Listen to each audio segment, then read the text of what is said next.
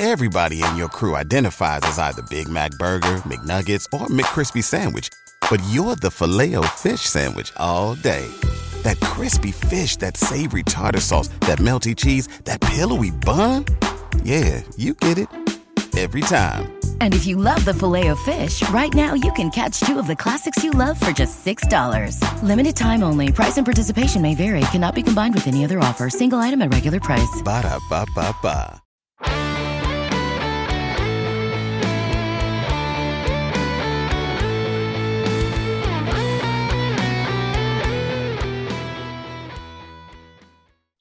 Welcome to this week's edition of the Baseball America College Podcast. I'm Teddy Cahill. Joining me, as always, is my colleague, Joe Healy, and we will be joined here in a little bit by Cal State Northridge coach Dave Serrano, also our former colleague here at Baseball America. A couple of years ago, Dave spent the 2019 season with us as an analyst before taking the Northridge job.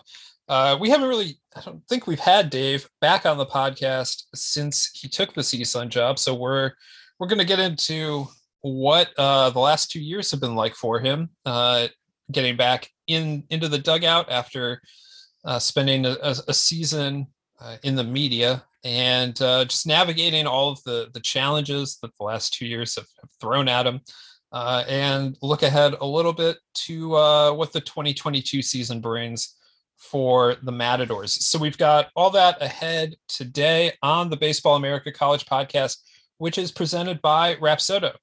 Rapsodo has become the industry standard in player performance data. Coaches use Rapsodo data as a measuring stick for player development and evaluation. The Rapsodo National Player Database is a free service that allows you to see how you stack up against your peers and provides a pathway to get discovered by scouts.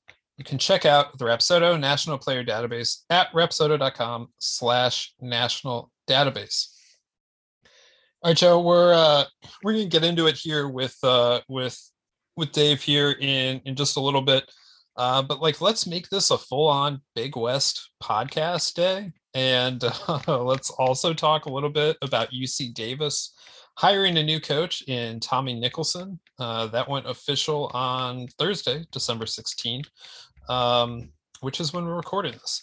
But yeah, we're also at Baseball America. We're working on the prospect handbook. So we've Joe and I have been kind of buried in that, but we're happy to take a break from the process of getting that book ready to head to the publishers tomorrow as we record this and talk a little college baseball here on the podcast. Yeah, it comes at the handbook comes at a decent time for us. Fall ball is over. We are not yet fully in preseason preparation mode, although we are, as we've discussed on previous episodes, kind of putting stuff together for that, starting the discussions anyway. So yeah, that comes at a good time. It was also a good time to have Dave on. It's nice to have Dave back on, but a good time for him because we were able to touch on some big picture stuff. Obviously we're, not only because we have a relationship with him, but also, I've found Dave and I wonder if this comes from his year in the media, and also I think it comes from self-assuredness and his place in the world and in the coaching world. But he's pretty open about things, big picture, little, his own team, other players that he's seen, the general state of college baseball, state of the Big West. Like he's pretty much an open book with a lot of that stuff, which is one of the reasons why he was a good fit for us when he worked with us. But also it's just kind of nice to chop it up with him a little bit. And so it was a good time to do that because we talked about his team, and I think it's an interesting team moving into 2022, especially considering what they've done so far in his tenure. So there was some of that, but really, we had him on because it's just kind of a good time to talk some big picture stuff. And given that we are kind of in this little bit of a lull in the calendar, not only in terms of the college baseball calendar, but also because, yes, you and I behind the scenes have been not so much college baseball writers over the last couple of weeks as much as we have been prospect handbook writers and editors. Indeed. Let's just get to Dave. Let's not belabor this point. We'll talk a little further Big West, a little UC Davis here coming out of the interview, but let's get to the man himself. The Matadors coming off of a pretty solid season. played a conference only schedule there in the Big West. That was school policy decision.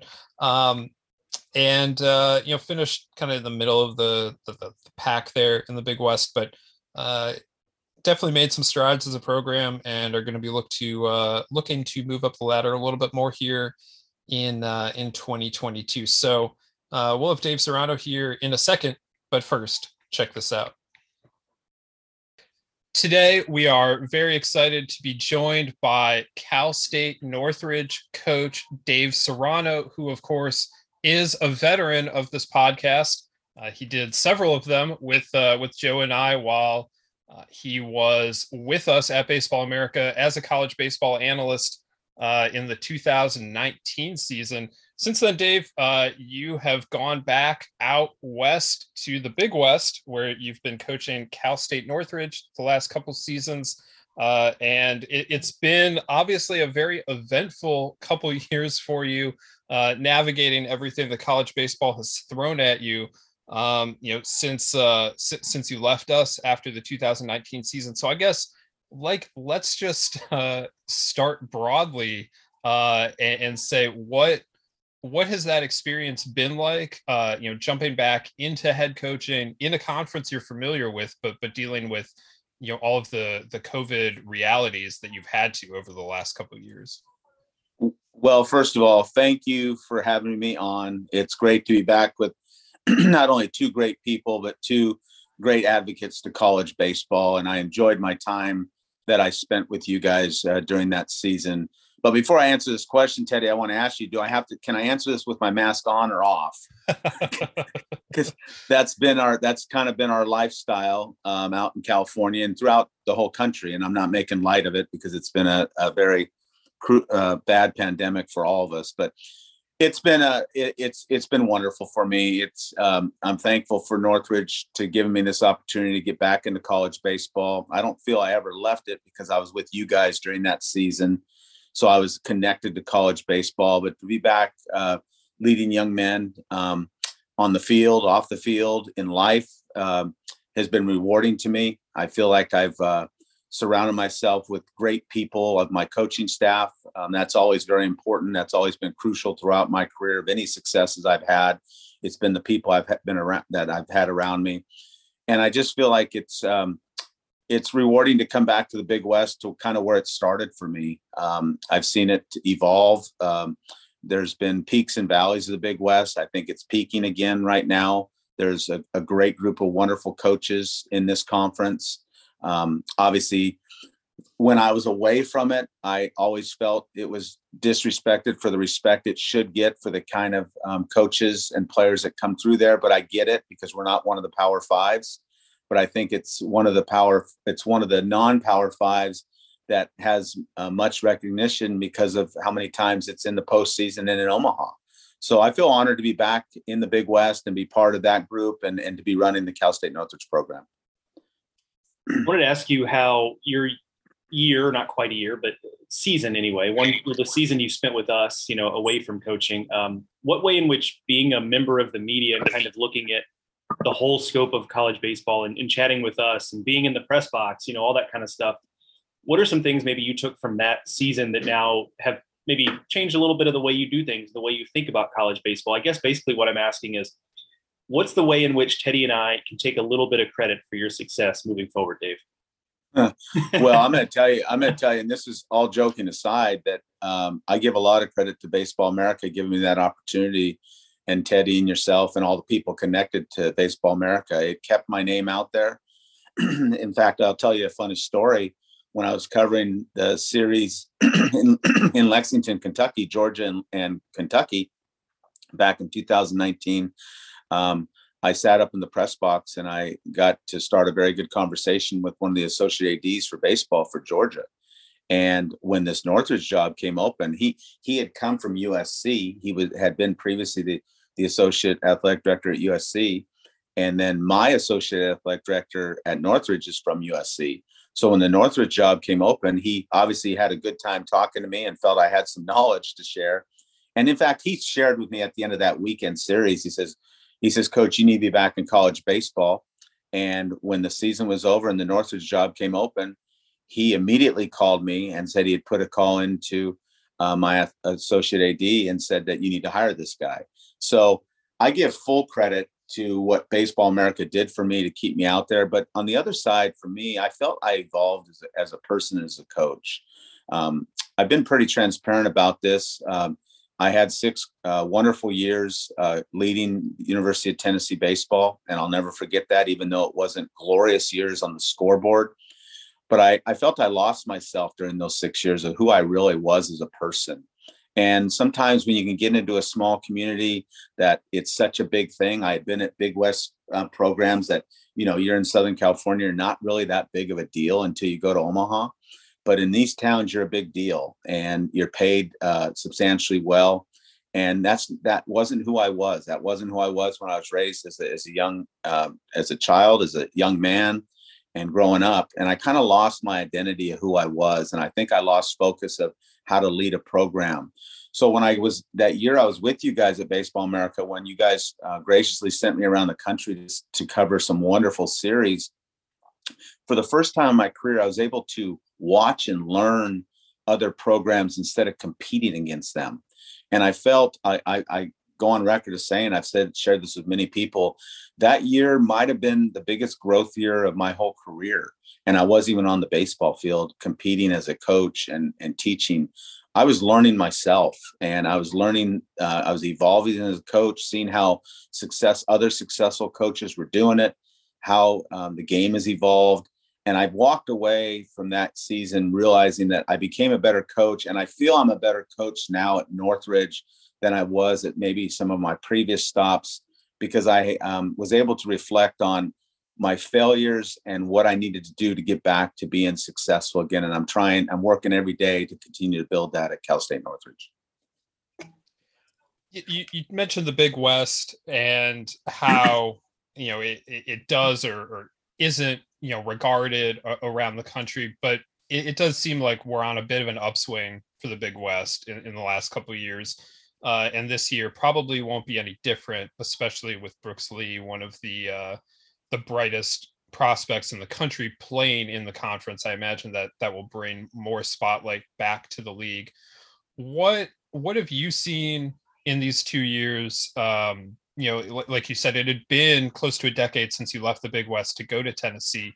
What has changed from what you can see about the Big West? And you've got a lot of new faces in the coaching fraternity there now, and what are those guys bringing to the league now? Well, I'm going to go back to say this, Teddy. Even when I was on the other side of the country leading Tennessee, I always shared that I had so much respect for. We have a new regime of coaches here in the Big West now, but I always have had so much respect for the leadership of the coaching staffs in the Big West Conference. I've always felt that being in this conference so long and now being back in it, that we have so many hurdles to overcome at our universities, at every university in the Big West. We don't maybe have it as easy as some of the Power Fives in regards to the finances, the resources that other ones do. We do more with less, I believe. And I truly believe that about the Big West. The success that we've had in the postseason, the success we've had in Omaha has been done with more than less. And that's where I respect so many of these coaches. We're not just coaches. I mean, we're academic advisors, we're field, we're maintenance guys on the field, we're equipment managers. We do a lot. We wear a lot of hats, and that isn't just at Northridge. That's at I've been at 3 universities in this conference, and we wear a lot of hats. Where it has changed, we've had a change in leadership, but I think it's brought a new brightness to each and every program that is in the Big West. I'm excited, to see Rich Hill now join at Hawaii, to see Benny Orloff, one of my former players, leading Irvine and taking them to the heights that he has in such a short time. There's a lot of good change. To see the change at UC Davis that just happened the other day. There's a lot of youth coming up in the. I'm probably one of the older statesmen now in the conference, but there's a lot of youth and a lot of good baseball guys that are going to continue to build this conference and make it as strong as it's ever been, to be honest with you. As Teddy alluded to, much of your tenure has, probably not gone the way you would expect it, just in terms of 2020 season gets canceled early. Last season, conference only schedule after a period of time when practice was weird because of COVID protocols and all that. So what has it been like now to get maybe a little bit more normalcy, or what I have to assume is a little bit more normalcy throughout this past fall? And how has that been able to kind of change the way you've gone about things and grow your players in a way that you probably didn't have much of an opportunity to do before the season last year? Well, that's a wonderful question. And going back a little bit, Joe, I've been here. This is my third season. And in the 2 years I've been there, we've basically played a full season in 2 seasons. We played 15 games the first year. We played 40 last year. So we played 55 games over the course of 2 years, which is basically a full season, not even quite, because it's 56 games that you're able to play before postseason. The biggest thing I saw, and, we kind of recognized this as a coaching staff as we were going through the fall. This wasn't the first fall just for the freshmen in our program. This was the first fall for our sophomores in our program. We didn't have a fall last year. We didn't start up until March. So we never went through a fall season last year. So not only were our freshmen getting acclimated going through the fall season, our sophomores, our second year players were going through their first time of going through a fall season. So it was different. I mean, it was them trying to navigate through it with school, with baseball, with weights, with conditioning. So it hit a big portion of our team because we do have a lot of a youth on this team. So it was a lot of learning for not only the players, but for the coaches of how to navigate through this. And we're excited. Like you said, we're hoping for normalcy this year. We're hoping for a full slate of games. There's still the variants that are out there, but keep our fingers crossed that we have a full normal season across the country of college baseball, and especially out in the Big West. What were you able to learn last year about the team? I mean, everything, so much was different. No conference, altered fall, 4-game, series every weekend. But what were you guys able to learn, and what progress did you see? I saw progress within the program. I felt the standard was continuing to be raised. I'll go back to the 4-game series. I think every Big West coach, if they go back and were polled over that was a mistake by us as coaches. I was against it from the start. I didn't like the 4-game series. I didn't think that was fair to the student athletes, especially at the schools that didn't have fall workouts. I thought, I'm not putting the Big West down, but I think any non-Power 5 conference, when you get to a 4-game weekend series, I don't think any non-Power 5 conference is going to have that kind of pitching to navigate through that kind of weekend. I especially felt that with our team, and I think you saw some of that in our Saturday games and the doubleheaders, and they weren't just 7-inning doubleheaders or 9-inning doubleheaders. I did see I did see resiliency within our team. Those were tough weekends to get through, really tough weekends to get through. The 36 innings in 3 days, with the travel, with schooling, without having a fall, not getting their bodies in complete shape like they would a normal season. So I did see some resiliency, but I also saw some fatigue as the season went on later in the weekends towards the end.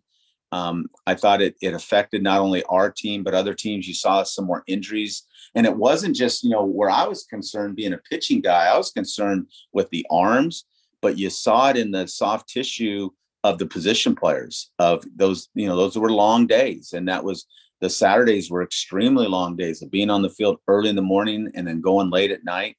And for our situation in Northridge, we don't have lights. So we had to start our double headers on Saturdays at 11 in the morning. That meant our guys being in the locker room at 8 o'clock in the morning and not getting off the field till 5, 6 o'clock at night sometimes. So those were long days to flip back around and play on Sunday. So it was probably the resiliency that I saw within our team and the growth of some toughness that we need to continue to build within our program. Before we start to look ahead to the 2022 season, one more thing from me, at least on looking back. Denzel Clark was a guy on your team last year who was a really late riser in the draft process. His name got thrown around a lot as someone who had some helium. Then obviously we saw where he got popped fairly early. What were teams seeing in him that they liked so much? What did you see from him last season? Well, I think it was the upside that they saw. the upside was tremendous. I mean, I don't think I said this when he was with us. I didn't think that Cal State Northridge was going to see the best of Denzel Clark. I think his best will happen within the next 2 or 3 years when he finally hits his stride. Again, another young man that was probably affected by not having a fall. He lives in Canada, so he was in Canada during the whole pandemic and during the winter months. I'm not saying anything that someone doesn't know. There's not a lot of place you can go out and work out in Canada during the winter. And he wasn't going to come back to California because that was all shut down. So I think that stunted his growth a little bit. But there's superstar status within him. I comped him to a Lorenzo Kane, the kind of player that, I think he could end up being.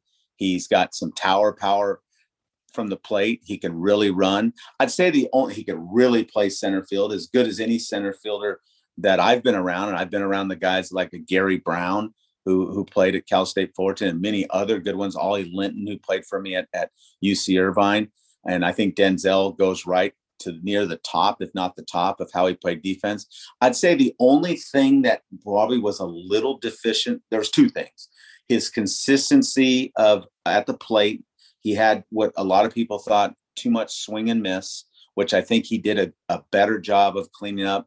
And his arm strength wasn't probably top tier. It was playable enough and good enough, especially for a center fielder.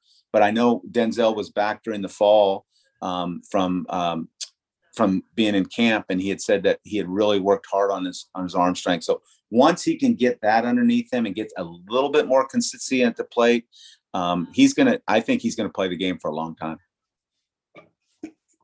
As we look to 2022 now, obviously he's one of the players you have to replace. What did you see this fall, and what are you still trying to figure out as you run through permutations, looking at the 2022 season ahead of February? Well, we lost a lot of offense. We had a lot of older guys last year that had been in the program and gained that year back from the pandemic year. So we lost a lot of our elder statesmen, I should say, and guys that were thumpers in the middle of our lineup. I think the thing that probably the pandemic helped us, the shortened season helped us, the shortened draft helped us, is the fact that we got two of our better players back. Blake Soderson on the mound, who didn't have the kind of year we anticipated out of him last year, but he's still our Friday guy coming back this year, which is huge for us, especially in now having a 3-game weekend series instead of a 4-game weekend series. Kai Moody, who's back, who I felt was one of the better players in the Big West last year, was the batting title champion in the conference. He's kind of like, I guess the best way to describe him, he's kind of like our Kobe Bryant. He kind of makes our team go. He's mentally tough. He's got a lot of enthusiasm. He plays the game the right way. We're very fortunate to get those two guys back. With a longer draft, neither one of those guys would have been back. The other guy that's back is Blaine Traxel, Mr. Everything on the mound. He can close, he can start. He closed games and started games for us last year. So what's so huge for us is now in a 3-game series with Soderson back and Blaine Traxel back, which a lot of coaches in the Big West considered Blaine as one of the better pitchers in the Big West last year. He's not a stuff guy. He's a shorter stature guy that goes 3 arm angles, all kinds of different pitches. They're all for strikes. He competes his tail off. So to have him back and Blake back, along with our closer, Blake Shriver, who had broke his hand after weekend 3 of our conference series last year. So we didn't have our closer back. So now a veteran back to close the games. So with those pieces back on the mound, with Kai Moody back and Mason Lee and Brandon Boning, we feel like we have a very good nucleus. And I feel my coaching staff, led by Eddie Cornejo, my recruiting coordinator, now associate head coach, he's filled the pieces we've had. He's filled in other pieces of good youth that I feel, even though I feel the Big West is going to be very good, top heavy with some of their better teams last year are reloaded again this year. I feel like we have a chance to compete with those teams this year as we move on. I'm going to ask you about in the lineup. You obviously have Clark gone and Jason Newman as well, two guys who were two of your bigger bats. And now obviously with Kai Moody back, you mentioned his name as a real catalyst type.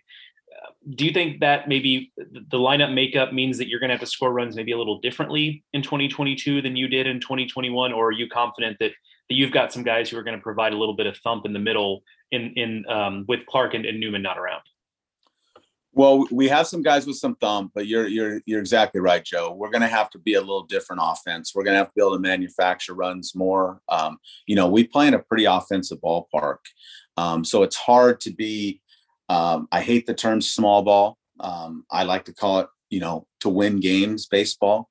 We're going to have to be more of a team that's going to have to be really efficient on the bases. We're going to have to be able to be a very good hit and run team. I feel like in my third year, this will be the deepest and the best pitching staff that we will have by far. We're going to play very good defense.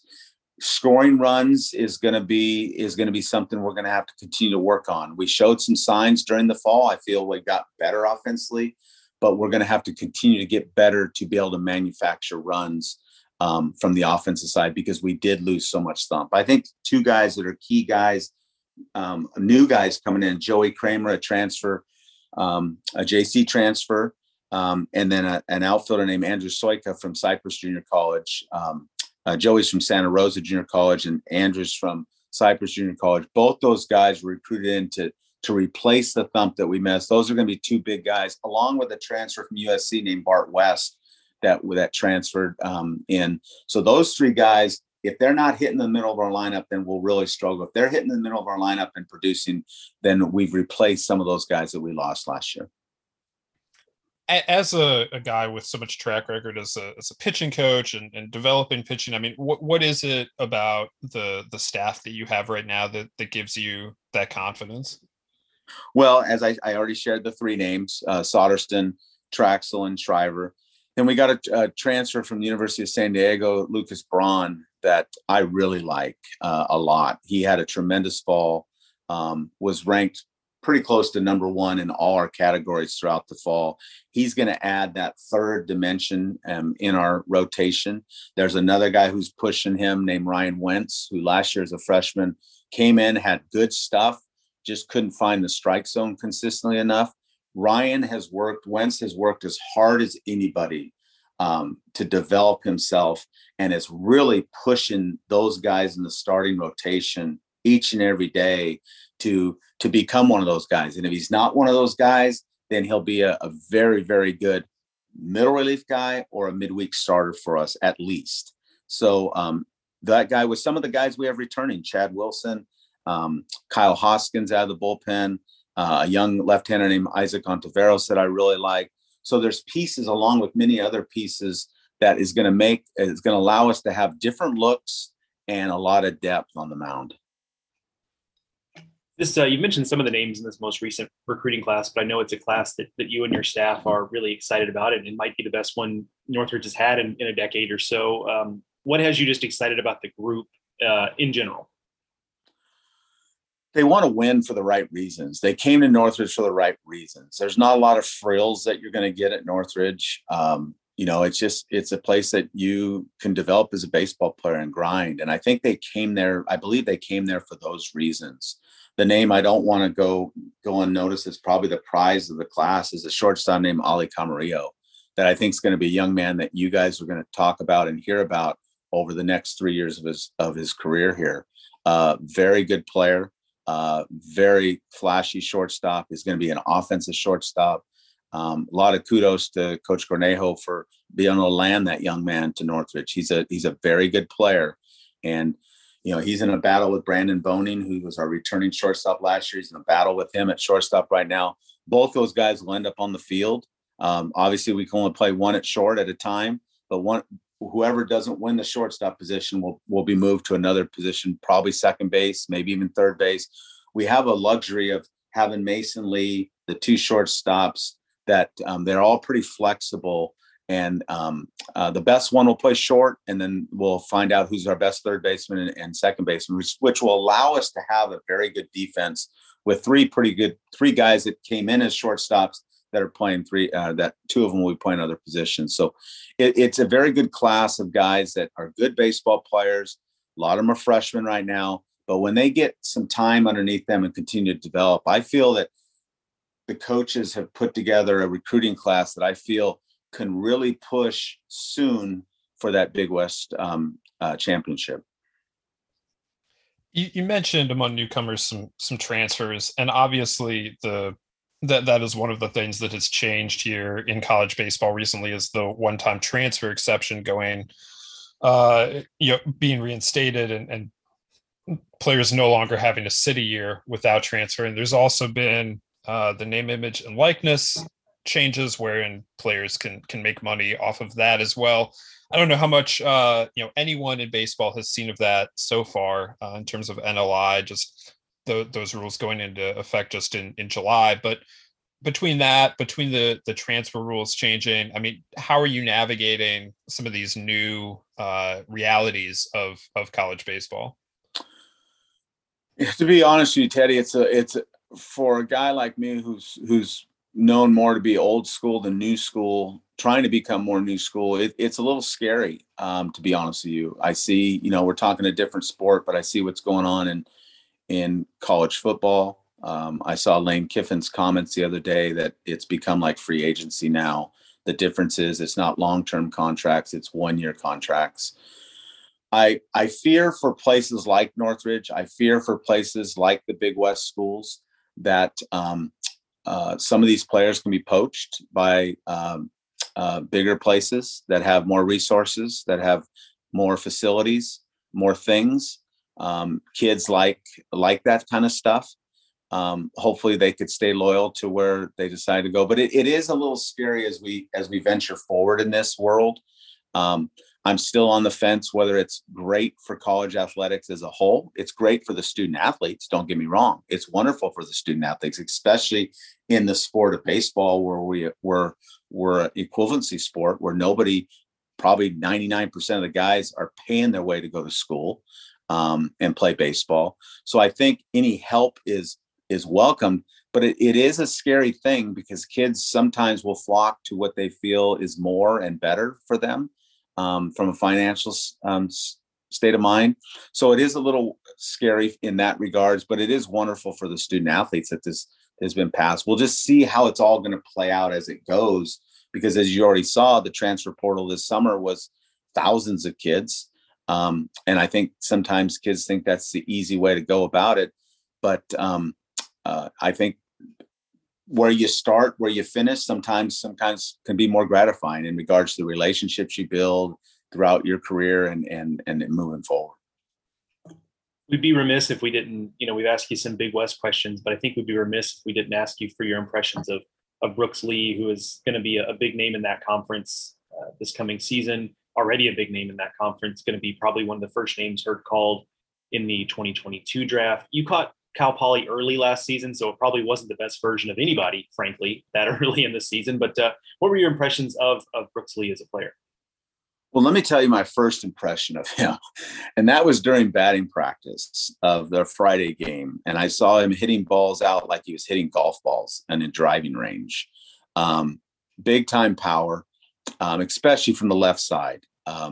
Probably needs a little bit more work from the right side. He isn't quite as dominating as he is the left side. When Brooks probably hears this or Larry hears this, they'll probably continue to work on the right side to become even better. But the thing that impressed me was how he picked up the baseball in the field and played catch all the time from the defensive standpoint. Now, I'm not the one that will end up deciding in the end whether he plays shortstop or not. I feel he can play shortstop at the next level. He can also be a great third baseman or a great second baseman. He's a surefire guy for me. I mean, it's a no-brainer for me. I mean, the power's there. The baseball IQ is there. The fielding ability, the able to play catch with enough arm strength is there. He's the total package in my mind. And I'm glad that he's in the Big West, not that we get to compete against him in our first series in the Big West again this year. But it's good for the Big West to have such a staple of a player that's going to bring a lot of notoriety to a lot of other good clubs in our conference too. All right, Dave, we will wrap up the way as you are technically a guest here, although it does feel like this podcast has felt like slipping on an old sweatshirt that just fits right. Like it's just very familiar. It's been nice to hear your voice on the pod again. But we will, because you are a guest here, we will ask you the question that we end all of our interviews with our guests. And I will ask the question, that I will filibuster to give you a second to think about it. But we ask all of our guests to describe their favorite sandwich.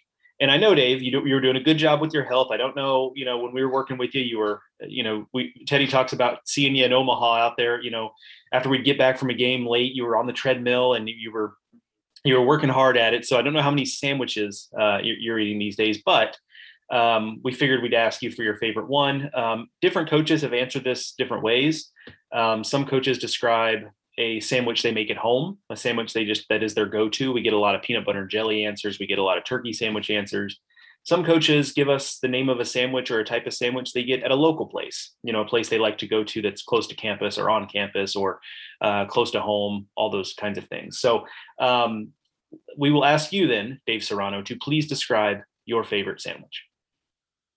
Well, I go back and forth on that as you were talking, Joe. I'm going through my mind. The easy answer would have been peanut butter and jelly, but I don't want to do easy. The next thing that came to my mind is the next one that came to my mind is a meatball sandwich that I'm always very fond of.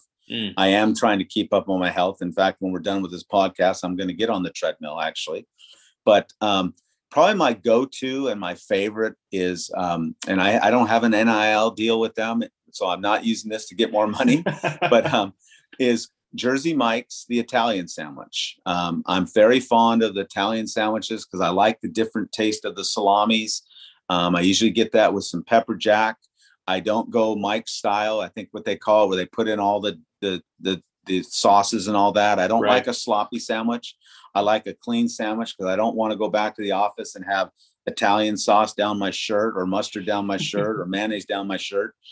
So I'm a pretty simple guy, but I like the different taste of the different salamis they put on there. And like I said, with the pepper jack, usually I throw a couple pickles on there with some black olives, no lettuce, and that's my go-to. Yeah, so that has been a fairly popular answer in different ways. We've heard some version of an Italian sandwich a few times. You will get a disagreement from Ole Miss's Mike Bianco, though. He described it to us like he wants as kind of sloppy as possible on the Italian sandwich because he likes when the bread kind of soaks up the oil and the vinegar and all that kind of stuff. So I get that, but I also understand from your standpoint, you don't want you don't want it dripping all over you. So I get it. I'm not a soggy bread kind of guy. I'm not a soggy bread type of guy. Kudos to Mike for liking it to be soaked like that.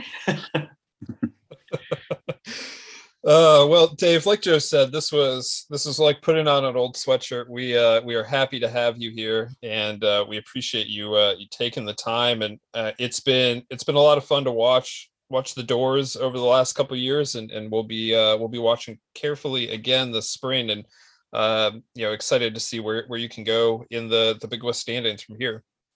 Teddy, thank you, and Joe, thank you, and it's wonderful to be back on with you guys. Like I said, that year that we were together, I'm very fond of, not just to you guys, but Baseball America. And any time I could ever spend with you guys is always welcome. And thank you again for everything you guys do for our sport and college baseball.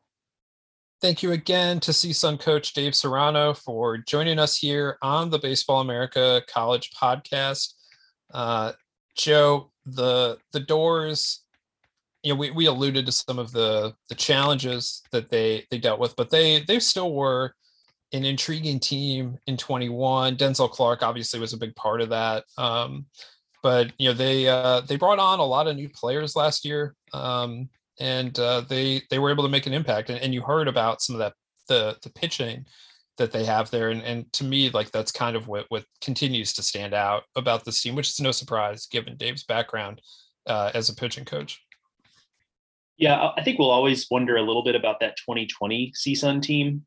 Maybe the results early were maybe a little better than what that team was. However, it's undeniable they were off to a really good start in 2020. If I have it right, who did they have the week after COVID hit? They got canceled. I forget who they had on the schedule, and Dave or whoever else listening to this back is probably screaming it at me at their phone right now. But I feel like they had a big series right before the season, right after the season got canceled. It would have been a nice measuring stick series for them. And I'm looking at it now. Yeah, they had Iowa, coming out of what ended up being. They were 10-5, and they had started the season off, was that 6-0, 7-0, before they went and lost a series at a 4-game series, it should be said, at UCF.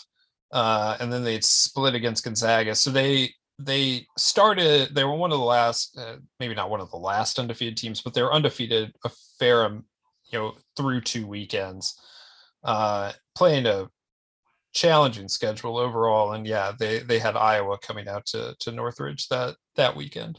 Yeah. So, the traveling Hawkeyes under Rick Heller always game for like kind of a random series like that. But yeah, so they played some decent competition, and they had that big series coming up. So I think we'll always wonder a little about that. But, even last year, I think they kind of, much like Long Beach State, like I think I liked last year's Long Beach State team probably more than Northridge, but they were kind of in a similar boat where it just was going to be really hard unless they won the daggum Big West, which they weren't really in position to do.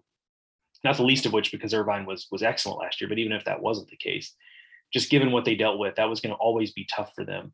And then on top of that, you look at what they had last year in Big West play, and their schedule was so front loaded that like it really is kind of impressive they came back to the degree they did. But they started off with Cal Poly, Long Beach, Irvine, and UC Santa Barbara the first 4 weekends of the season. Like good, and they did acquitted themselves fairly well. They split most of those series, so that's just a really rough go of it.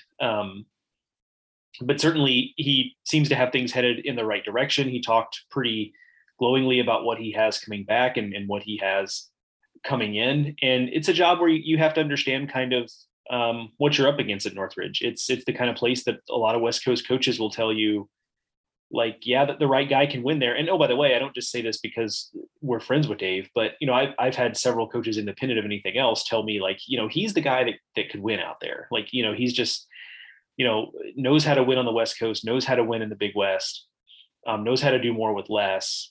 But it's the kind of place that West Coast coaches will tell you, the right guy can win out there, but it's tough. Like it's really, really tough. It's just crowded, and they don't have a lot of bells and whistles, as Dave admits. So you have to kind of understand the context there. It was going to be a slow build for any coach that ever got CSUN really going in the right direction. I think that's what you're seeing here. So I'm going to be fascinated by the progress that we see in 2022. And to Dave's point, it's really not even fair of us to point to 2022 and say, show us some progress, because they've really only played one full season through 2 years during his time there. Yeah, 21-19 last year, 3-5 against Irvine and Santa Barbara, the top 2 teams in the standings, the 2 teams that made it to the NCAA tournament. And they finished tied for 4th in the Big West with just Long Beach State, in addition to Irvine and Santa Barbara finishing ahead of them. So yeah, it's considering everything that they went through, considering that everyone out there was playing non-conference games except for them and Beach, and even Beach did get to pick up like 3 non-conference games somewhere along the way. Like that, it says a lot about what they did last year. And they've got some holes to fill, but they returned some interesting talent. It's not an easy league this year. You look at what Irvine returns, which is most of the team that ran away with the Big West title last year, and Santa Barbara is still really talented, and Beach is really talented, and Cal Poly has the best player in the conference, in the region, maybe in the country. So there's a lot to contend with out there at the top of the league. But I like you said, Joe, they've been building, and it will be very interesting to see where they go in 22. I mean, he brings up a good point too.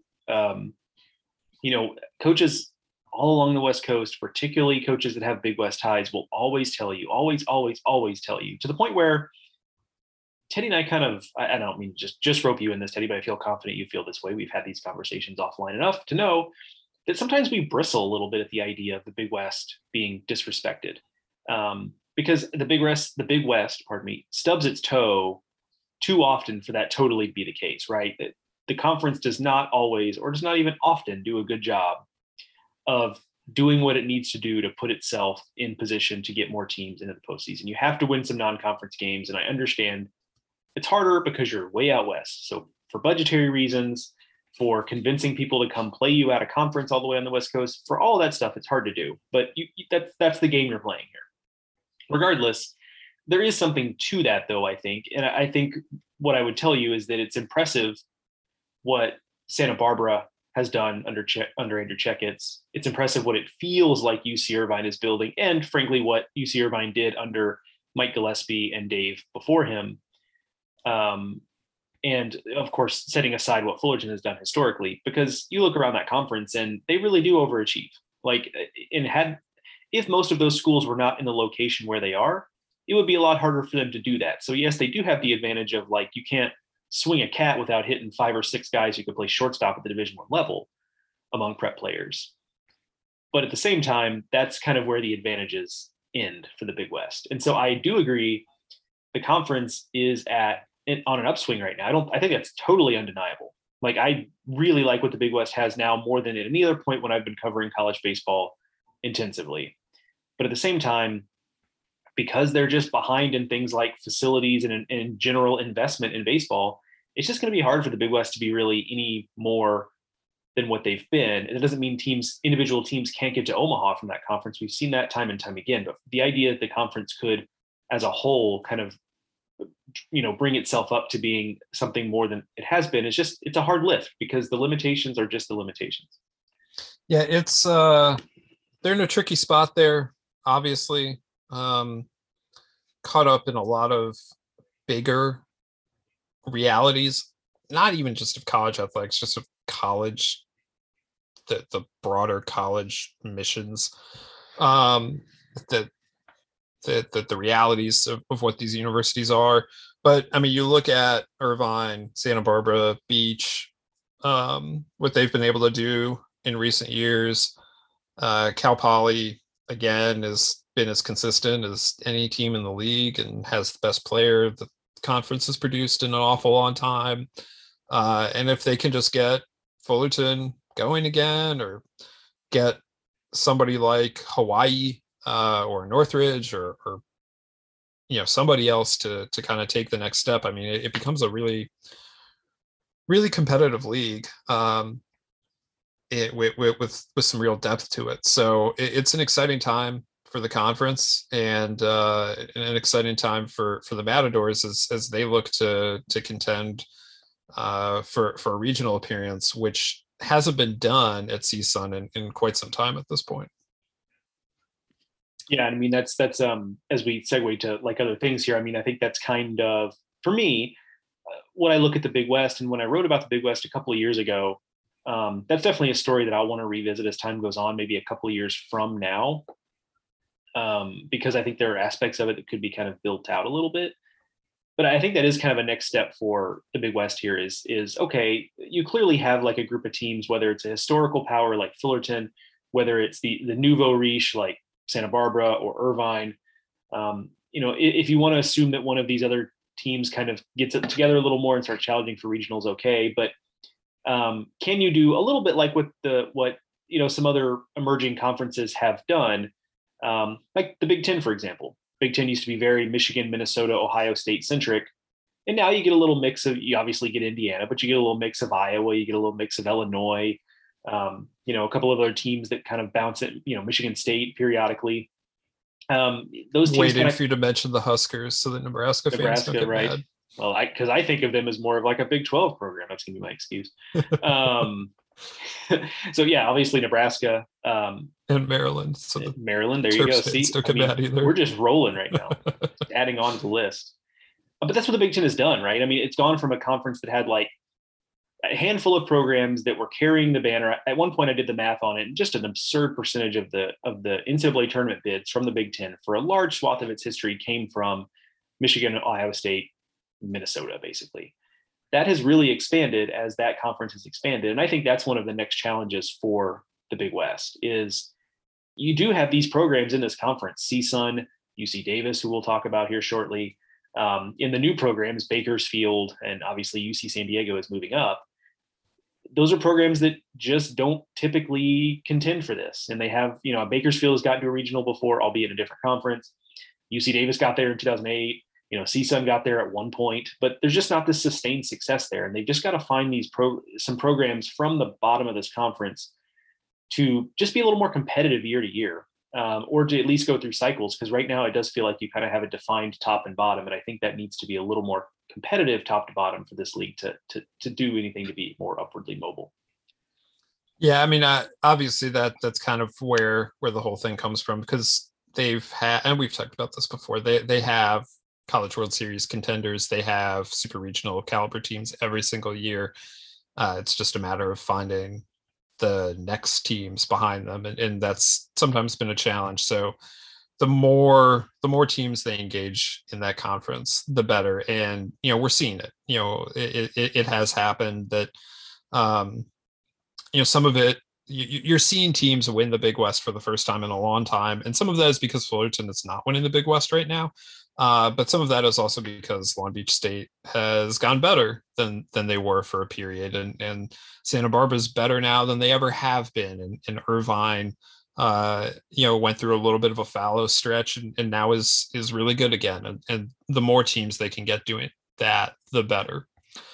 To talk about one of the teams in the bottom end of the Big West, we've talked about UC Davis here on the podcast this year, and it's been in the last few months. It's been in relation to the investigation into allegations of hazing and other wrongdoing within the program, and that has been going on since July, or had been going on since July. They wrapped up the investigation.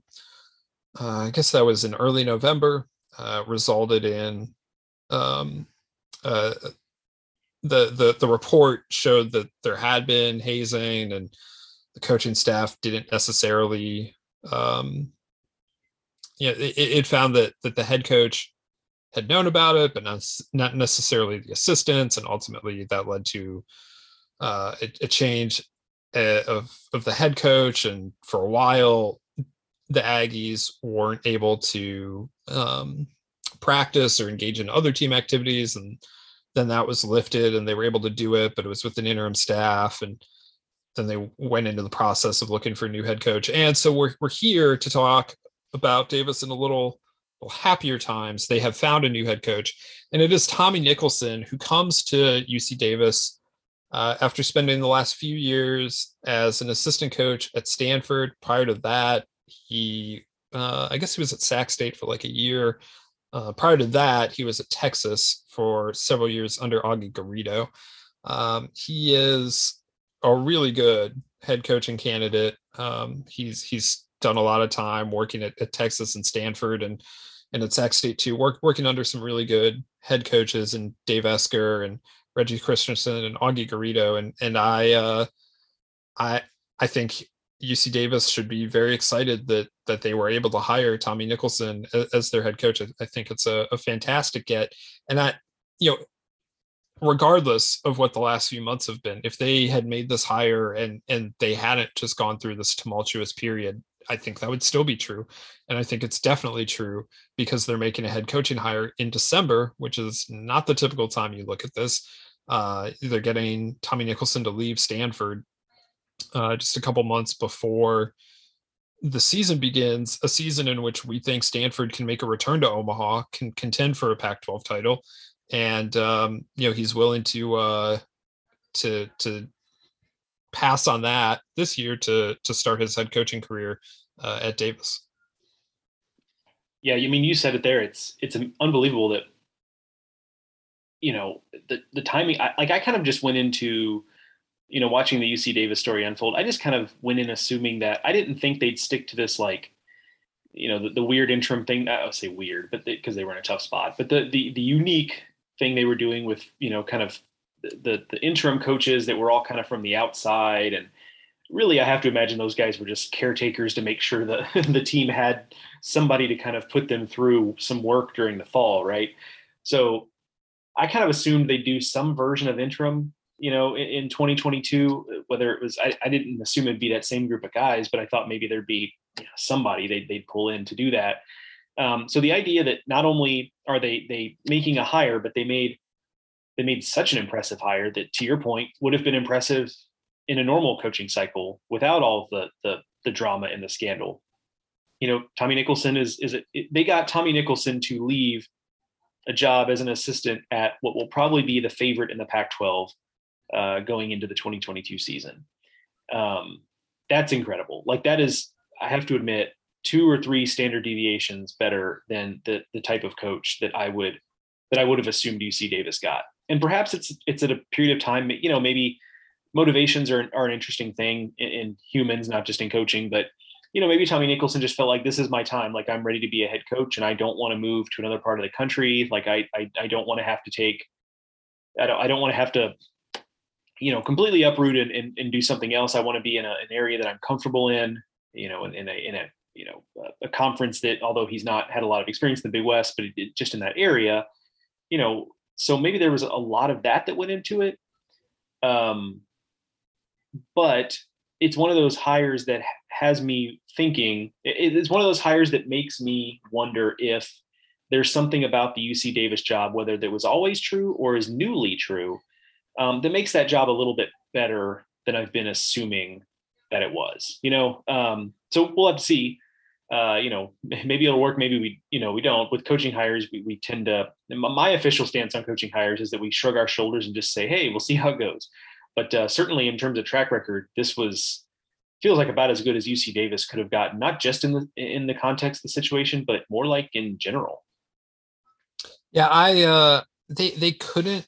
Usually, if you see a head coaching change in December, they go with an interim coach, and they go with an interim coach through the spring, and just maybe that guy works his way into the permanent gig. That certainly happens. Happened at Southern, for instance, when Carrick Jackson left Southern to become the president of the MLB Draft League last Thanksgiving. Southern appointed Chris Crenshaw, who at the time was Southern's recruiting coordinator, to be the interim head coach. And the hope was, I think, that he would do well enough to be the head coach, but they didn't put that tag on him initially. Southern goes out, they win the SWAC tournament, and Chris Crenshaw is now they remove the interim tag, and he's just the Southern head coach. But they went through the spring with that potentially being an opening. Ohio U did the same thing when Rob Smith retired in like January. They did interviews. They wound up not doing anything and just removing an interim tag. But we also see it where they go in different directions. Like you go through the interim process, and then at the end of the year they say, nope, we're going to open up a full search, and they go and they do something else. I guess Davis didn't really have that option because they needed a clean slate. They still could have probably found a coach that they hired as like an interim, or like in the Premier League in England, they would call it like a caretaker coach. Like right now, Manchester United has a caretaker coach for the rest of the year, with the understanding that Ralph Rangnick is going to move into the front office after this year.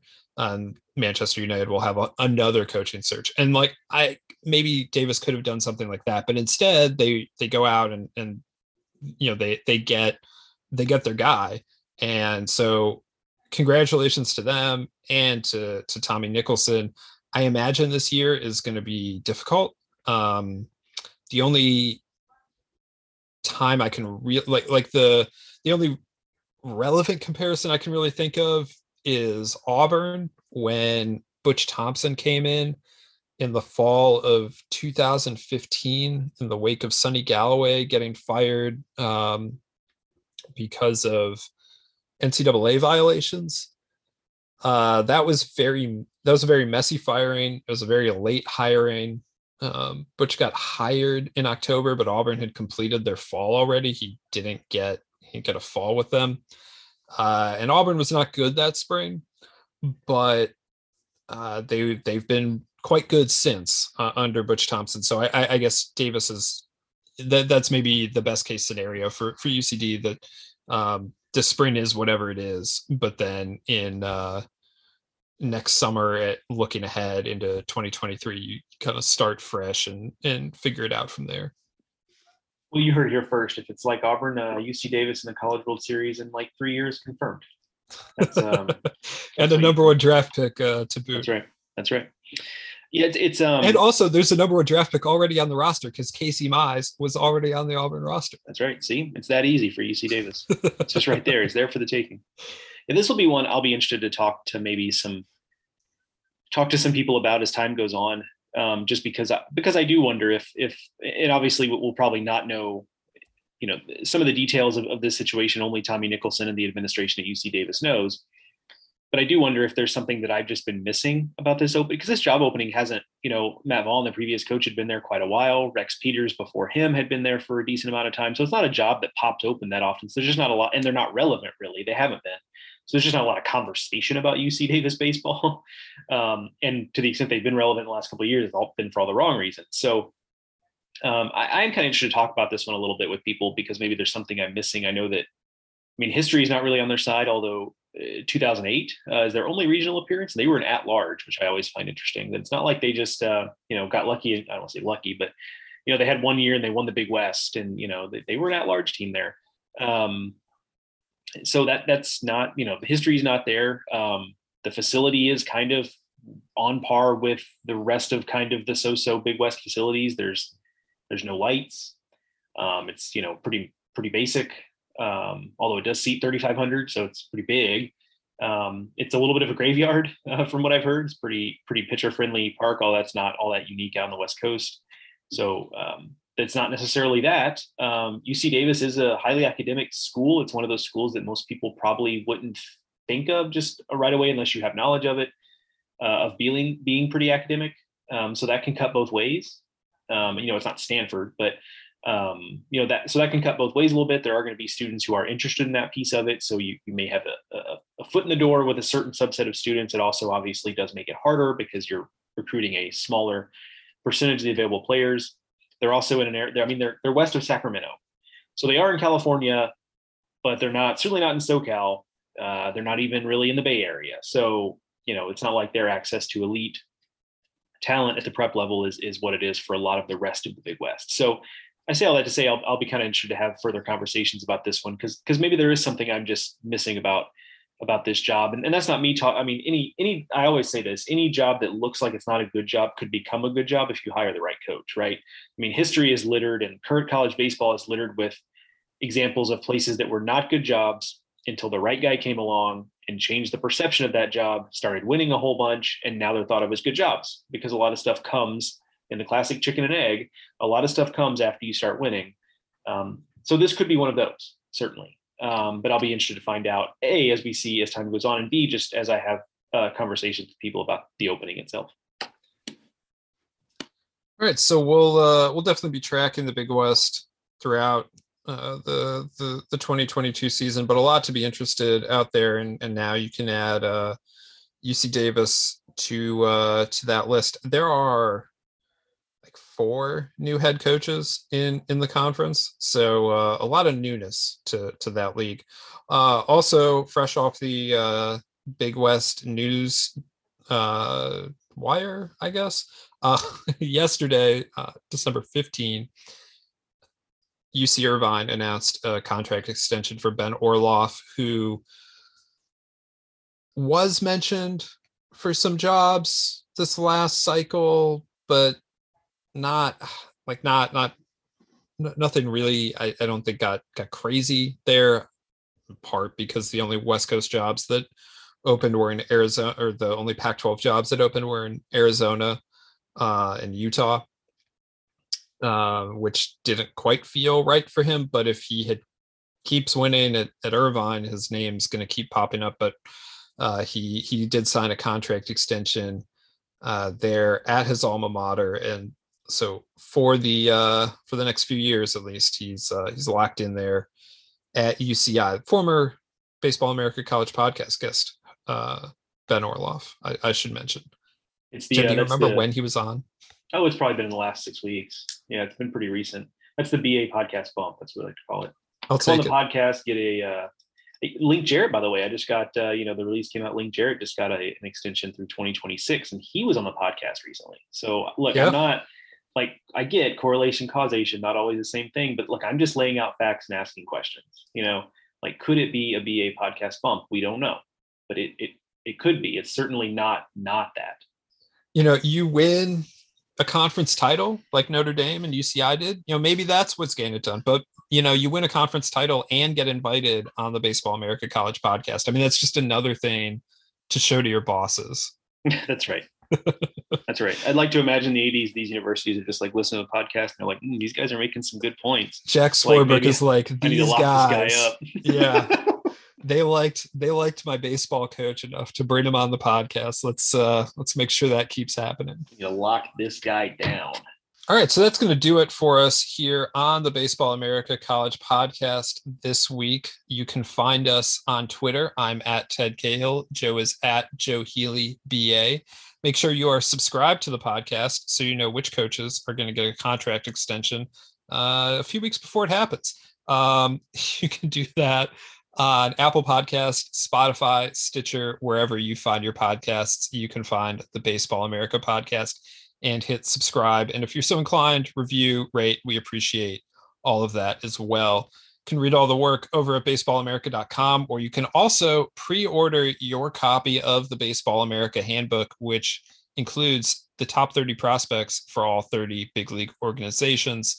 So if you're interested, you got some time to hit pre-order here as we are just now putting a bow on that wonderful book that we produce on an annual basis here at Baseball America. So check all of that out. Joe and I will be back here next week with another edition of the Baseball America College podcast. It'll come a little earlier in the week. Obviously, next week is start of the holidays in earnest with Christmas Eve on Friday. So I would look forward in your feeds earlier in the week rather than later if you are a subscriber. For Joe, I'm Teddy. Thank you all for listening. Thank you to Rapsodo for presenting this edition and every edition of the Baseball America College podcast. We'll talk to you next week.